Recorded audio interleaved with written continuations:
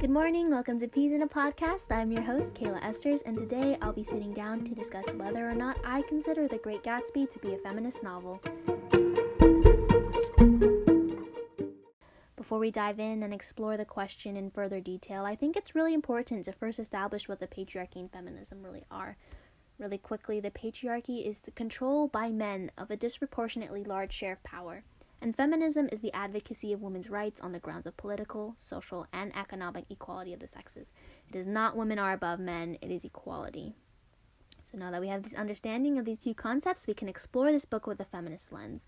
So throughout the whole book, we see different interactions happening among the three women in the book, Daisy, Myrtle, and Jordan, and we'll just be going character by character. First, we have Daisy, who is beautiful, flirtatious, married to Tom Buchanan, but also very unhappy. So in the beginning of the book, Caraway is at the Buchanans for dinner and is talking with Daisy alone, and she's explaining that she knows that Tom has been cheating on her, and even left her alone when she delivered her daughter. So on page 17, Daisy says, "I asked the nurse right away if it was a boy or girl, and she told me it was a girl, and so I turned my head away and wept. 'All right,' I said, 'I'm glad it's a girl. And I hope she'll be a fool. It's the best thing a girl can be in this world. A beautiful little fool.'" So the first thing I think about when I read this quote is that ignorance is bliss. Daisy is hurt by Tom, and she understands that she's being exploited and neglected, and that Tom is also sexually exploiting another woman. He has no remorse for his actions. He doesn't understand that he's negatively impacting Daisy emotionally and mentally, and that reinforces the idea that men treat women like objects. Tom doesn't care how he's making Daisy feel, just using her as a sex object as well as his mistress. And she hopes that her daughter's a fool so that she doesn't understand that she's actually subjugated in this society and how damaging the patriarchy really is.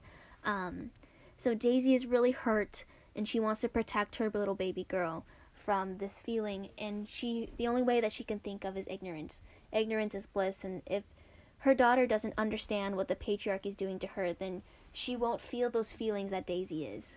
And that's how she's hoping to, and that's how she conforms to the patriarchal society. Myrtle, she is not very rich, she's not beautiful, and she's Tom's mistress, actually.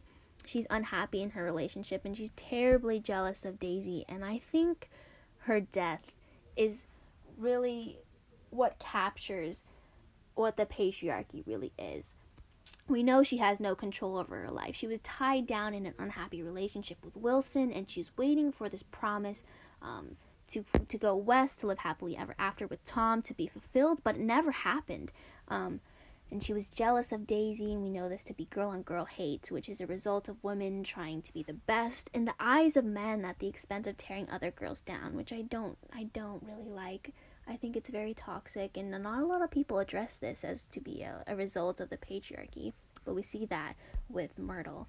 And I think her death is so symbolic of the trap of the patriarchy. You know, when she reached her breaking point, she was tired of waiting to live the life she wanted. She was killed. And it shows that women will be subjugated in society, and it will be absolutely impossible to take control of her life until men acknowledge the needs of women, which is equality, economic equality, political equality, equality in relationship, this power. It can't just be her waiting on men. She needs some control over her life, and she didn't have it, and she's stuck in this trap of the patriarchy. And Jordan, we know her to be rich and beautiful, but we also know her to put up a facade. She's very aloof. She's not very flirtatious like Myrtle or Daisy, which I think is very interesting.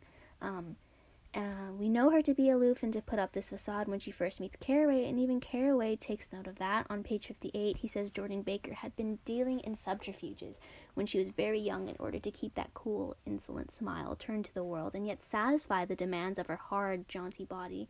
Dishonesty in a woman is a thing you never blame deeply. I think this quote is actually very interesting, and it speaks volumes to what the patriarchy does to women. At first, I thought this was a superiority complex that Jordan had, and I thought it was very annoying.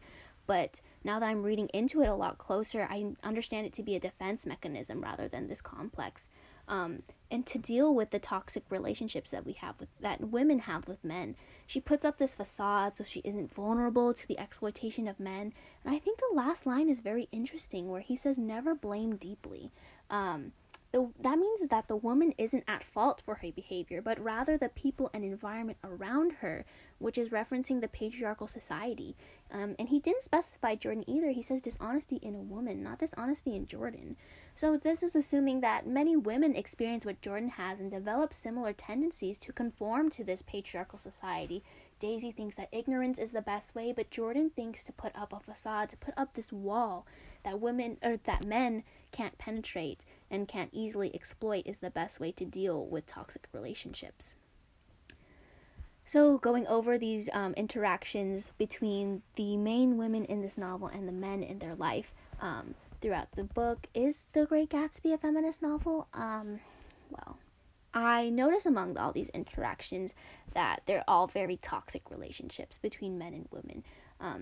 And these women feel this obligation to conform, to wait, to be ignorant, to put up a wall. And it shows a very negative aspect of society where women are clearly at a disadvantage here. And not only is it toxic to women, but also to the men as well, I think.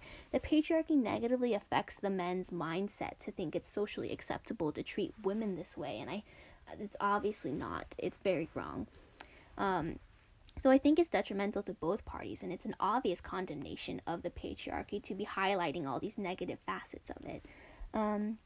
So something to think about is that Fitzgerald doesn't explicitly advocate for women's rights. I think if he is pushing a feminist message at all, it's through the condemnation of the patriarchy. But something you really have to think about, is feminism so black and white? Like, is condemning the patriarchy the same thing as being feminist? And I don't think so. I think both concepts are too complex to be simply black and white. Feminism is equality, but simply condemning the patriarchy does not necessarily mean you're advocating for equality. And that's a kind of hard concept to wrap your head around. But if you think about it in teams, let's say you have a red team going against a blue team. You don't want the red team to win, but does that necessarily mean you want the blue team to win? Well, not really, because we know that if these teams are here, there's a league, and you have the green team, you have the yellow team, you have the white team. So even though I don't really like the red team, that doesn't mean I really like the blue team either. Maybe I like the green team. So that's one way to think about it. If it's kind of hard to wrap your head around this, that was my rationale, at least. I don't think highlighting these negative facets of the patriarchy is enough to be considered feminist. So no, I do not think The Great Gatsby is a feminist novel. Thank you for tuning in on today's episode, where I discussed whether or not I thought The Great Gatsby was a feminist novel. Join us next week for another fun read on Peas in a Podcast.